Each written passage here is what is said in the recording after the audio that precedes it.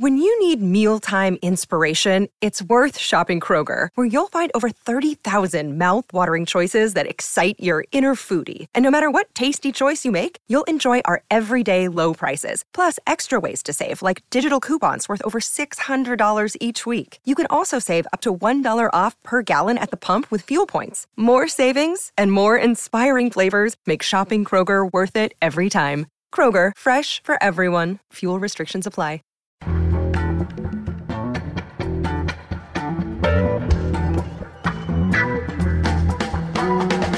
From The Nation magazine, this is Start Making Sense, political talk without the boring parts. I'm John Wiener. Later in this hour, evangelicals and politics. What would Jesus do about Donald Trump? We'll ask Sarah Posner of the Nation Institute. She's been reporting on evangelical politics for a long time. Also, Nation magazine columnist Gary Young wrote an award-winning book about kids killed by guns.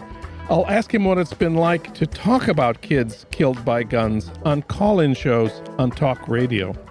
First up, Chris Hayes and how we got from the events in Ferguson to the election of you-know-who.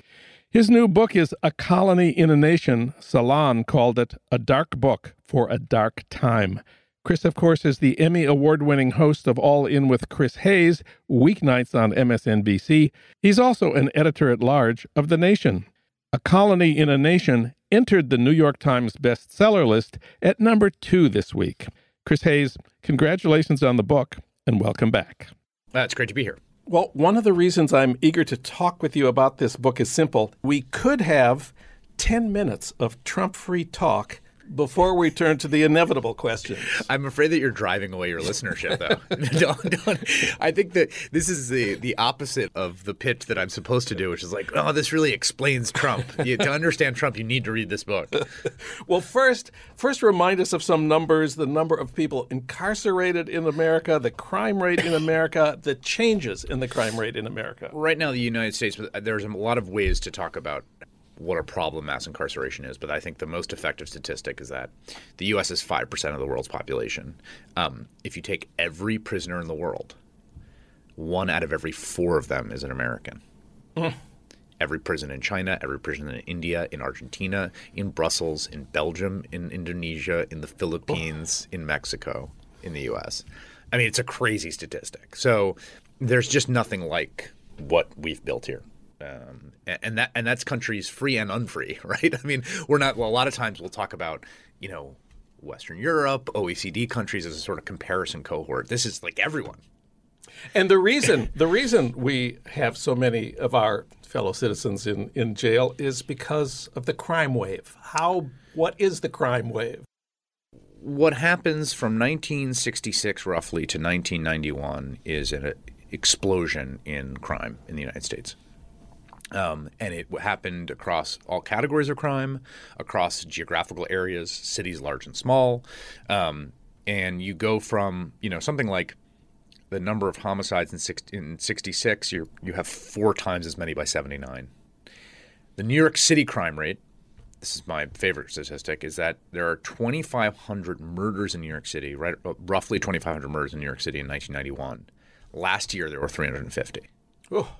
So what you have is this incredible explosion of crime that happens in the country from 66 to 91, and then a reversal, a stunning and unanticipated reversal that basically goes from 91 to 2014, 2015, and now we're in the midst of a very unclear moment, whether it's the rates going up or down.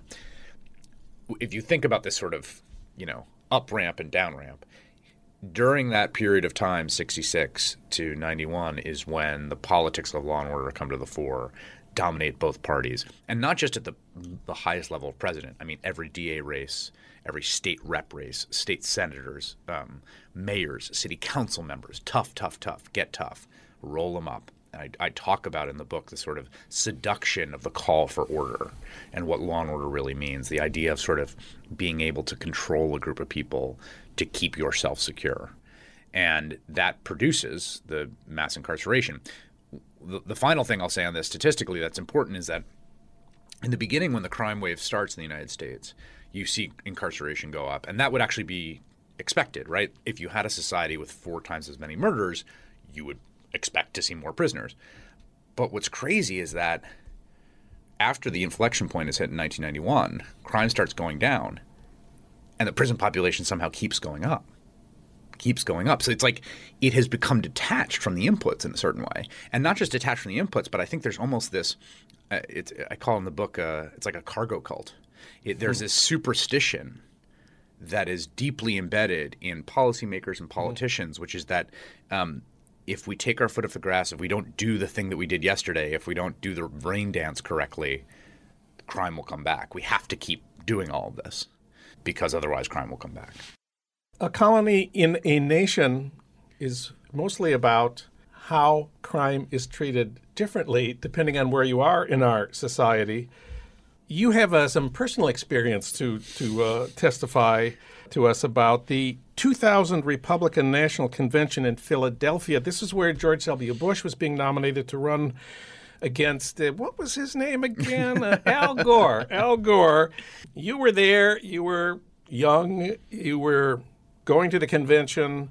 How did things go for you at the Republican National Convention in 2000? So my then girlfriend, now wife, and I decided to go down from New York, where we were living that summer, to meet up with her father, who's a political reporter, and sort of go see it as a kind of sociological undertaking. Like, we thought it'd be interesting, like, to go see the Republican convention. Her dad was there. He could get us in. And we go down, and as we're going through the security checkpoint and we put our bags for metal detectors, I recall that I have about $30 worth of weed in my eyeglass case. Weed. The demon weed. And I'm like, oh, God. Whoa, shoot. Why did I do that? And then we go through one checkpoint and another checkpoint. We got the final checkpoint, and I notice that they are searching the bags, not just metal detectors. And a Philly police officer goes through the bag. He takes out the eyeglass case. He's about to put it back in, but then he feels the weight, and he shakes it, and he snaps it open, and his head jerks back, having discovered the drugs. He calls over two of his associates, and the three men stand shoulder to shoulder conferring with their back to me. And I feel completely terrified. I feel this sort of pulsing in my temples and this overriding instinct to run away. And I'm so terrified and want to be bailed out of the situation so badly that I tell my girlfriend's father, future father-in-law, like, Andy, I think the cops just found weed in my bag. And to his great credit, he's extremely chill about it. He's just sort of bemused, like, why would you bring weed here? Which was a good question. Yes. And finally the cops are done conferring, and they put a bag down on the table for me to take it. And I think that's the moment that, like, they will slap the cuffs on. And I sort of make eye contact with the police officer, and nothing happens. And I go inside, and the weed's still in there. And the weed is still in there. Yes, they didn't even confiscate it.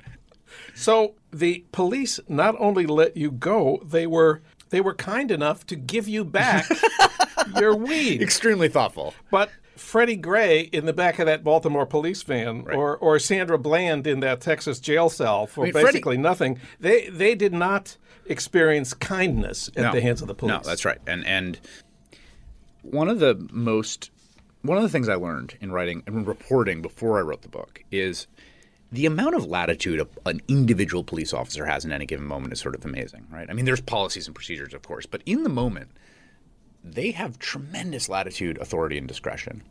And when I've interviewed cops, they say that's actually really important for us to do our job. And there's really something to that. They are constantly in situations that are unstable, chaotic, tense, and they're attempting to bring to bear a whole bunch of different tactics in that moment to manage and control the situation, not let it get out of control.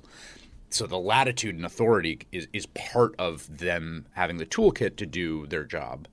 At the same time, when you have systematic bias throughout the system, when you have a law and order mentality that is what some scholars have described a kind of warrior mentality on the part of cops, when you view the citizens as enemies, there's a line in the Baltimore Patterns and Practices report where he says, do not treat criminals like citizens. Think about that, right? So when you have all that mentality running through you and you marry that to that amount of latitude and authority, you can get an experience on the wrong side of it that feels like tyranny, dictatorship, just outright oppression and humiliation. Or you can get, benevolence. and I was I think probably because of the situation I was in, because honestly, I think he didn't know whose senator's son I might be, right? Like he's the convention, and Lord knows what huge rigmarole may have ensued from possession arrest of some kid at the, I was given a free pass. And yeah, Freddie Gray's infraction was that he made eye contact with a police officer and then started moving swiftly in the other direction, which as a free citizen is your right. Right? Sandra Bland didn't signal a lane change. Walter Scott, who was shot in the back in North Charleston when he was fleeing police, was pulled over because one of the 3 brake lights on his car did not work. Well, the key insight here is that the problem between poor black communities and the people who run the police and courts in America is not a problem of the breakdown of the system. What you argue in A Colony in a Nation is this is the system itself. This is the system of policing poor and working class people, and this is how it works. Yes, we constructed the system. By we, I mean we, a majority of voters, we as citizens, we as white people, as white voters. I'm speaking now in the first person sort of collectively here. The emotional appeal of Law and Order and the way the system was constructed was an appeal to boundaries, to keeping people that threaten you away from you and in your place, to keeping them under thumb, and to maintain, above all else, order. Richard Nixon says in 1968 at his convention speech, where he uses the phrase "a colony in a nation," which is the book title. He also says it's time for some frank talk tonight about the problem of order in the United States. And the power of that idea is that from the very first moments this country began, from the first diary entry from the captain of the ship that landed at Jamestown, which is the savages set upon us as soon as we made shore, this deeply embedded in our cultural and political DNA is this white fear, is this fear of the disordered other, the fear of what's out past the clearing, the Comanches a day's ride on the frontier, away on the frontier, the slaves under whip who might rebel at any moment. This is deep in who we are. And when you cultivate that white fear, you are enriching political uranium for a nuclear weapon.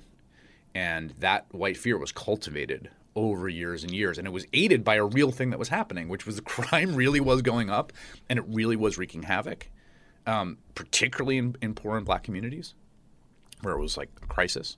It still is in many. And the power of that meant that the solution was essentially to sort of disconnect these two domains, the colony and the nation, right? To sort of preserve your sanctity and security, your due process, your liberty here by taking all those things away there.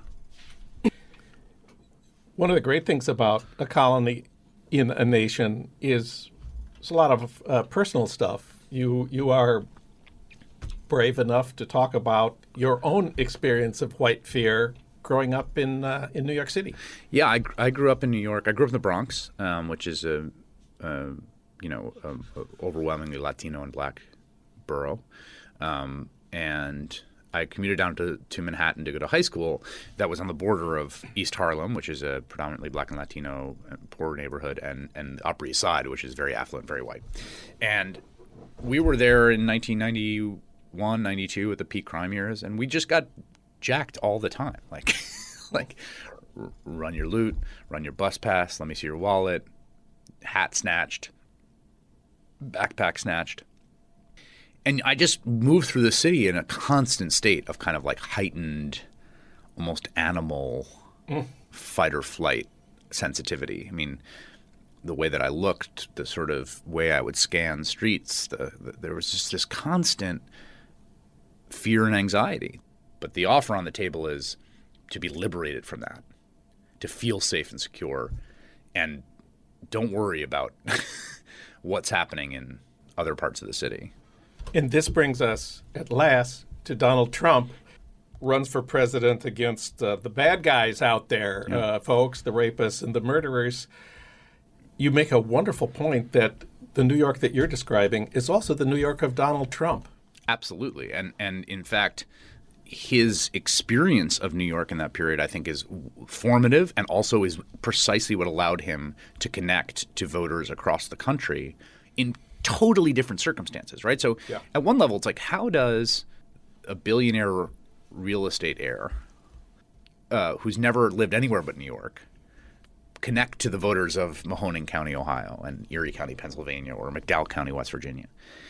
I mean, there was one point when he was in Iowa where he's in front of a crowd and he's talking about his contract renegotiation with NBC. And I'm just like watching the crowd be like, what are you talking about? Like complaining about like his contract. But what he was able to connect on is he was in New York in a period where it was experiencing a tangible sense of decline. Things are on the wrong trajectory. They're going downward. The city is getting worse. And it is coming unraveled because of some racialized other. The drug dealers, the gangs, the thugs, the muggers. He was able to take that core formative worldview, decline at the cost of the other, and go out to places and sell it to people that are in genuine decline. Mahoning County and Erie County, those places are in decline. McDowell County is in decline. He was able to say, you're in decline, and here's the reason. And when he says build a wall, to me, that's the perfect metaphor. It's exactly it is broken windows on a national scale. Yeah. It's because when you think about the border is occupying some psychological space that used to be occupied with, they say, subway graffiti in New York City. It's this sign that we're not in control, and that things are disordered. In a tangible sense, it's like if you're a Mahoning County voter in Ohio, like what the hell do you care about the border? like why is that stressing you? Like honestly, why is that stressing you out? What is going on there? What's going on there is this neurotic sense of a lack of control, and that's what Rudy Giuliani was all about. That's what the message he delivered to New York. It was not an accident that Giuliani was one of his top surrogates. It's not an accident that the worldview of Donald Trump was formed in New York in that period, that he took out a full-page ad calling for the death penalty for the Central Park jogger. Mm-hmm. Accused perpetrators later exonerated. That is such a powerful appeal, and we saw its power in the election. The book is A Colony in a Nation. You can read an excerpt at thenation.com right now. Chris Hayes, thanks for coming in today. Thank you.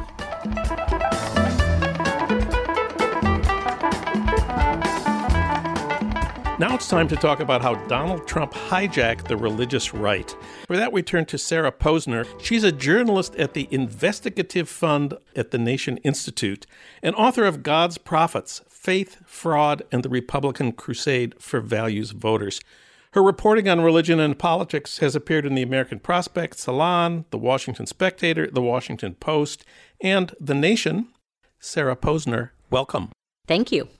Well, return with us now to August 2015, 6 months before the first primary, when Donald Trump's presidential ambitions were considered by most people to be a joke. What did Trump look like at that point to evangelical leaders? Evangelical leaders were pretty skeptical of him. They've had a playbook for some decades now by which they vet presidential candidates. And that playbook requires the presidential candidates to describe their own religious piety, to describe their own salvation in Jesus Christ, and to also adhere to several litmus tests relating to their opposition to LGBT rights or their opposition to abortion, and currently their dedication to what the religious right frames as religious freedom, which are exemptions from having to comply with, say, the contraception requirement under the Affordable Care Act or LGBT rights because of their supposed religious objections to those things. Trump had none of those qualities. He was not a religious man. He could not cite a Bible verse to save his life. He'd been married 3 times. He was a known philanderer. And he had very recently come to his quote-unquote pro-life position. So he seemed like an incredibly unlikely candidate for the religious right, particularly because the rest of the field had many evangelical favorites in it, including Ted Cruz, Marco Rubio, Ben Carson, among others. You mentioned the question he was asked about what was his favorite Bible verse. First, he was asked what his favorite book was, and of course he knew the right answer there, the Bible. But then when they asked what his favorite verse was, do you remember what his answer was? He said, I don't want to get into it because to me, that's very personal. Yeah, just preposterously hilarious. He was once asked whether he was an Old Testament guy or a New Testament guy, and he said both of them. That's the safe answer, I guess. So that's how evangelical leaders viewed him. At the beginning of the primary season, how was he doing with evangelical voters? Well, see, there was the difference. Evangelical voters were going for him. Now, of course, the field was split among 17 candidates. So, he was, back in the early days of the primary polling, 20% of white evangelical voters, which was pretty good considering he was splitting the field with 16 other people. Now, one of the earliest evangelical leaders to endorse him was Jerry Falwell Jr., the heir to his father's Liberty University empire. And Falwell endorsed him despite the fact that he didn't adhere to the religious right playbook. And he told me when I interviewed him last spring that he was actually following the lead of rank and file evangelical voters who clearly saw something in Trump, in his view, that it was more important to make America great again than it was to worry about all of these other issues that the religious right had traditionally been worried about. And then when November 8th came and it was a choice between Hillary Clinton and Donald Trump, how did evangelical voters, and I guess here we're talking mostly about white evangelical voters, how did they vote? Well, that was an easy choice for them.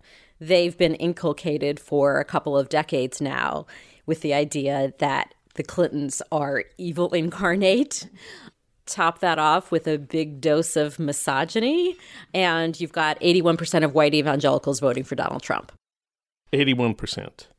If we look at the issues that evangelicals care about, is it fair to say number one is abortion?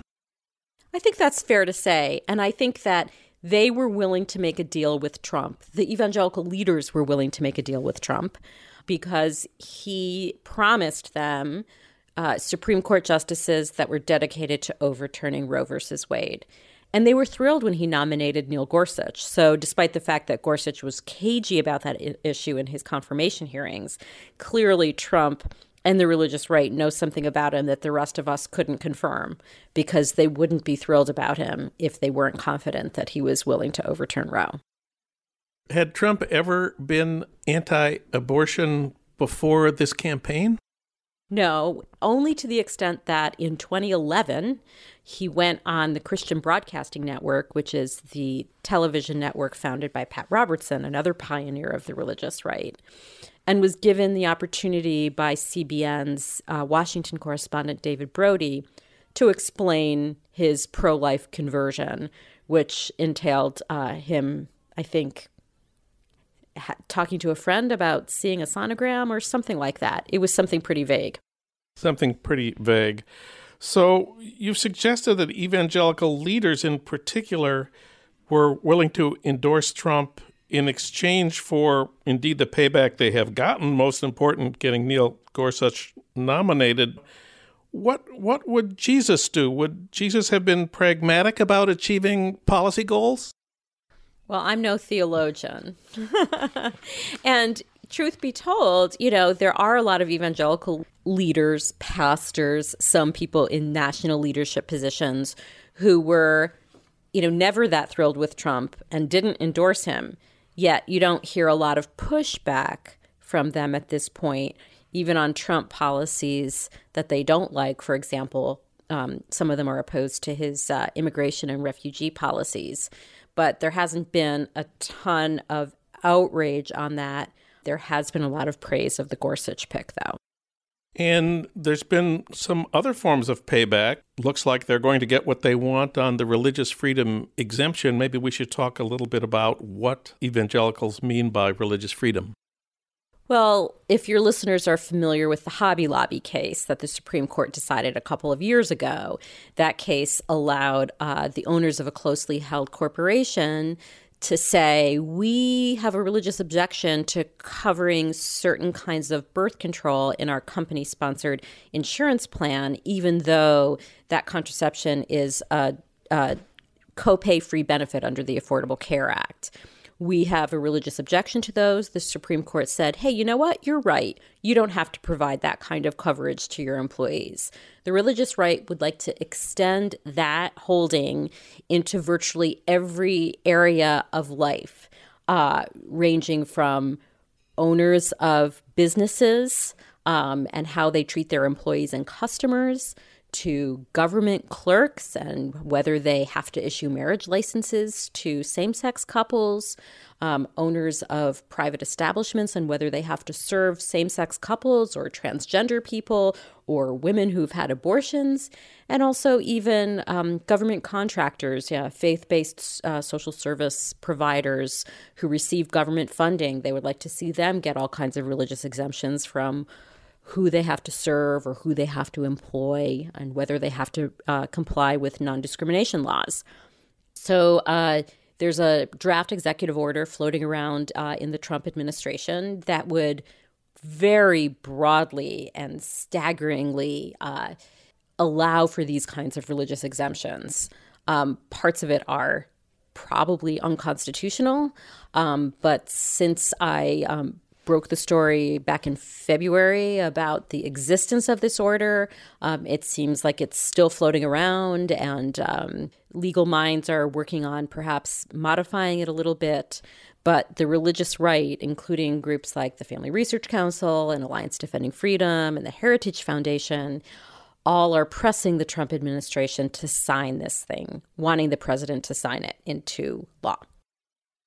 You started out a couple of years ago at the beginning of the political season interviewing these conservative white evangelical leaders, as you say, most of them who opposed Trump. What has happened to them since the election? Are they still skeptical or opposed to him? Do they have any followers or any credibility left with their own people? Well, the most famous example of that is Russell Moore of the Southern Baptist Convention. He was the most visible, vocal, and widely published evangelical opponent of Trump. After Trump won, Moore, who's the head of basically the lobbying arm of the Southern Baptist Convention, a Washington-based organization called the Ethics and Religious Liberty Commission. After Trump took office, very prominent megachurch pastors in the Southern Baptist Convention who had backed Trump before the general election, during the primary season, really came after Moore. They spoke to the Wall Street Journal. They talked about their congregations potentially withholding funds from the ERLC. He was depicted as, essentially like a traitor to the cause.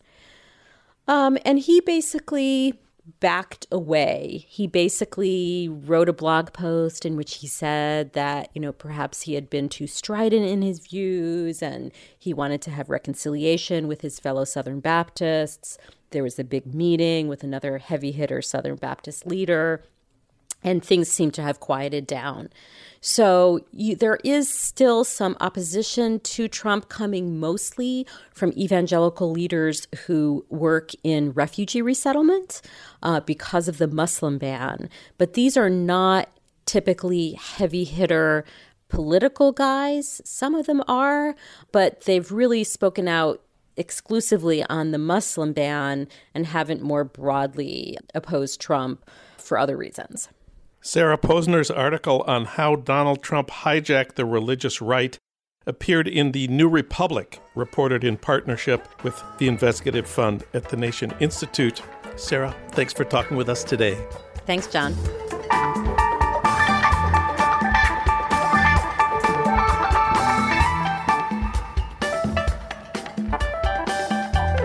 Now it's time to talk with Gary Young about his new book, Another Day in the Death of America. 10 children killed by guns on one day in America, a typical day. That's the subject of the book Gary Young has written. He's a columnist for The Nation, a fellow at the Nation Institute, and an award-winning writer for The Guardian. The book was just awarded the J. Anthony Lucas Book Prize for combining literary excellence and social concern. The prize is awarded by the Columbia University Graduate School of Journalism and the Nieman Foundation for Journalism at Harvard University.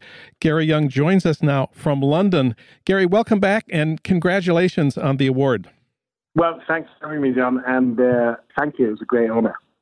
Well, Another Day in the Death of America is the saddest and the most horrifying book I've read in a long time. How did you find the kids and their stories? The process of finding them was often quite difficult.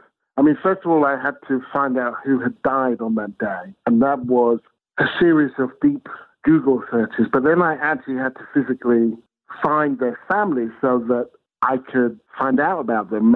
Part of the logic of the book was, look, we know how these children died, but I would like to know how they lived, what made them laugh, what they wanted to be. I mean, one of the boys got no more than 84 words in the Dallas Morning News. That was it. None of them made the national news. And so finding their families was, it was real old school shoe leather stuff. I would go to the funeral parlors. I would go to the people that buried them. A couple of times I literally just walked down the street asking people. And then there was Facebook. I got a couple of them through family members on Facebook. And I managed to reach 8 of their kinfolk. 9, actually, I managed to reach. One of them said they didn't want to speak to me, and one of them I just couldn't reach. I'd like to talk about just one or two of them. Let's start with Jaden Dixon. Well, Jaden is the first boy to be shot in the book, which just takes a 24-hour day and starts with the first child who's shot and ends with the last. Jaden, he was 9 years old, and he grew up in a small suburb of Ohio, and he answered the door. The morning, the 50th anniversary of Kennedy's assassination, he answered the door. There was a ring of the door. They thought it was a couple of girls from down the road who would come to kind of borrow sugar sometimes or ask for a lift. And he pulled the door back as though he was going to jump out and say boo. But when nobody came in, he poked his head around the door, and it was his mother's ex-partner and the father of Jaden's eldest brother who shot Jaden straight in the head and then sped off. And this was in a shootout with the police and was killed.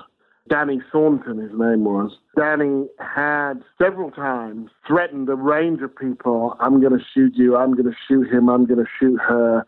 And as one of Jaden's mom's friends said, there was a bit of you that believed that he could do it, but you couldn't just wrap your head around that. What human being could kind of wrap your head around what that would be?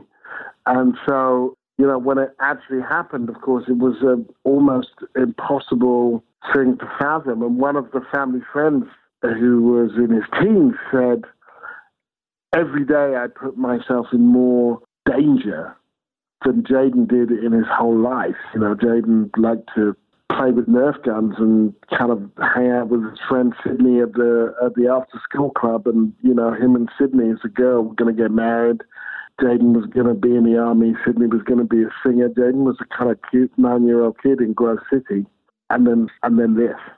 When you talked to the families, you had these heartbreaking conversations, but they said some amazing and unexpected things. Let's talk about the mother of 18-year-old Tashawn Anderson. Her name was Regina. He was a black teenager from Chicago, killed in a gang-related incident. What did his mother tell you about that? So it was Tashawn's godmother. She described Tashawn as a boy who had power in the street, by which she meant Tashawn had killed people. If I picked another day, I would have been reporting on someone that Tashawn had killed and not Tashawn. She put it, he had bodies under his belt. So she was waiting for the call. She assumed there would be a call. And she said, in a very conflicted way, of course, however perverse it sounds, there was some relief that when the call finally came, because first of all, I knew that I wouldn't have to wait for that call anymore. And secondly, I knew that he couldn't kill anybody else. And she loved him, and she knew him from, when he was in his mother's belly. So she knew what a sweet kid he could be, that he could be a sweet kid. He would write her from prison.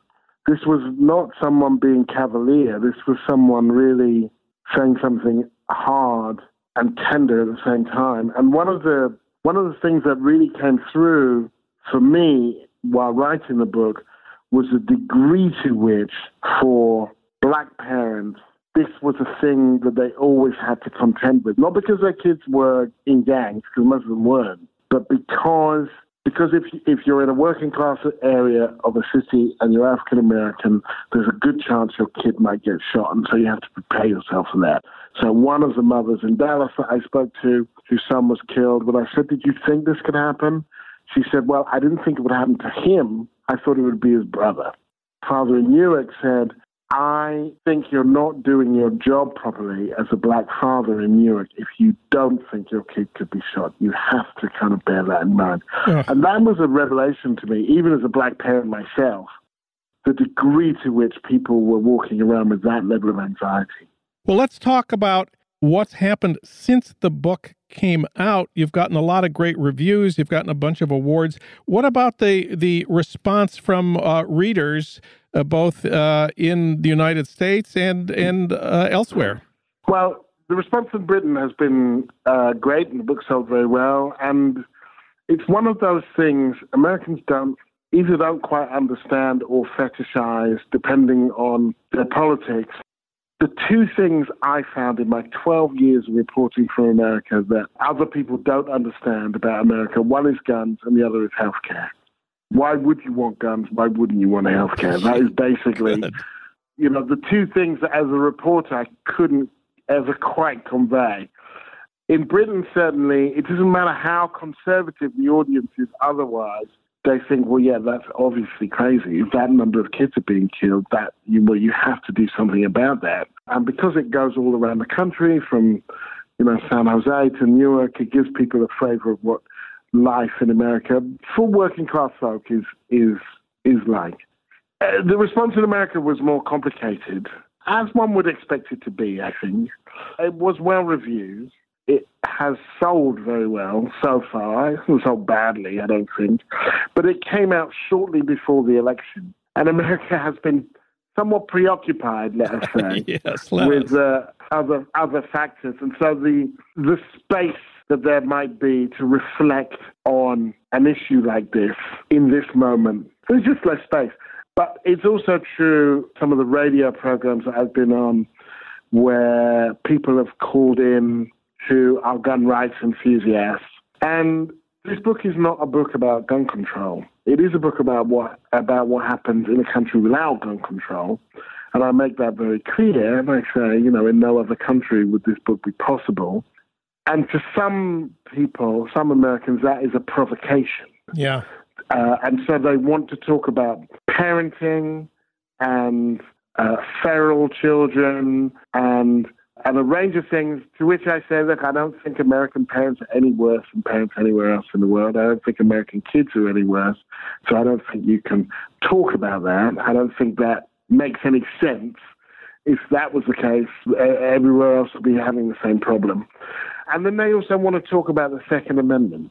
And I don't really want to talk about the Second Amendment because I think that it's like debating scripture. It's just not very useful. It's like trying to understand terrorism through the Quran or the Bible. It's just not going to get you anywhere. And what I say to them is, I'm not American, so this is not my amendment because it's not my constitution. You can keep that and you can interpret it how you like, although you must understand it's an interpretation. What I would like to know is, how do you keep these children alive and keep that amendment in the way that you interpret it? Let's not talk about your right to own this weapon, which I'm not going to contest. I'm just going to leave it out there. Let's talk about these children, my children. I have 2 American children.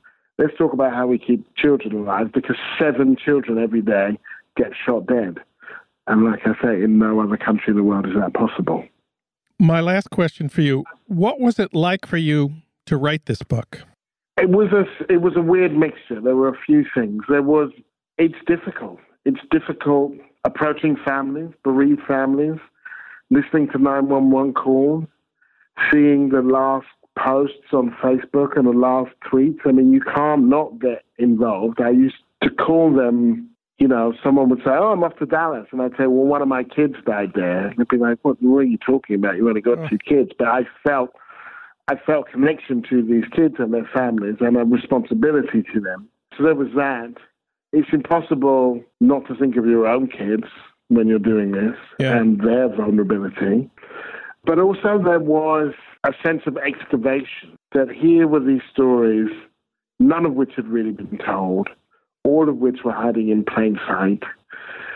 And so when I found the families and could get them to talk and could get their trust, I felt like it was that rare moment as a journalist where you feel that you are adding something as opposed to repeating something or reflecting something, that you were adding something. That here is a small town in North Carolina, a child has died, they have a 400-word piece which barely mentions them at all. You managed to find their family, and you managed to find out pretty much everything that you can about them. I remember saying to my wife, I'm delighted and honored to get the award. I'm also very relaxed about whatever happens to the book. I remember saying to my wife, I don't care if nobody reads this book. I'm just glad I'm writing it. And I still feel that. The book is Another Day in the Death of America, a chronicle of 10 short lives. Naomi Klein says it was brilliantly reported, quietly indignant, and utterly gripping, a book to be read through tears. It was just awarded the J. Anthony Lucas Prize for combining literary excellence and social concern. The author is Gary Young. Gary, thanks for this book. Congratulations again on this prize, and thanks for talking with us today. Thanks a lot, Jim. All the best.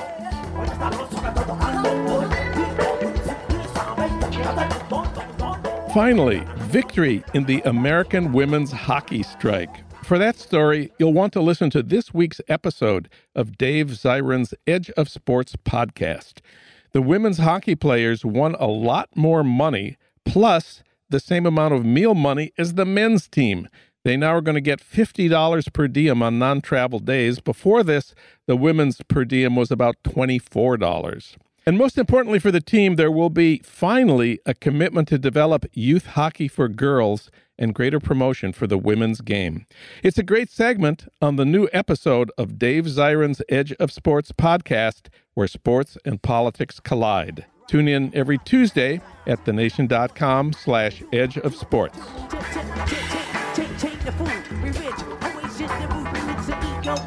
Start Making Sense, the Nation podcast, is co-produced by the LA Review of Books and recorded at the studios of Emerson College, Los Angeles by Ernesto Orellano, with additional technical assistance from Justin Allen. Alan Minsky is our senior producer. Frank Reynolds is our executive producer. Annie Shields is our engagement editor. Katrina Vanden Heuvel is editor and publisher of The Nation. Our theme music is from Barcelona Afrobeat, licensed by Creative Commons. Find out more about Start Making Sense at thenation.com and subscribe to Start Making Sense wherever you get your podcasts at SoundCloud, Stitcher, or iTunes. I'm John Wiener. Thanks for listening.